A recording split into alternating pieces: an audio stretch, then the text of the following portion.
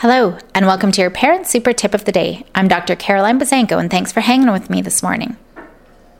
I started talking about boundaries. Kids absolutely need to have boundaries. The key, however, is setting up these boundaries and expectations in advance, not a new point that I've brought up.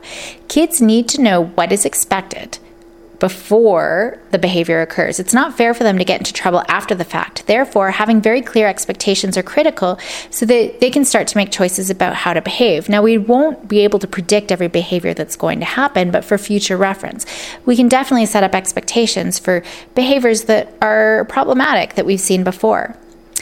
And of course, we can't have a gazillion rules controlling everything, so things will come up that you can problem solve and discuss as you go, but don't jump right into punishment. Work things through with your kids, and work on being that strong leader that teaches, reminds, and maybe gives a chance or two with forgiveness.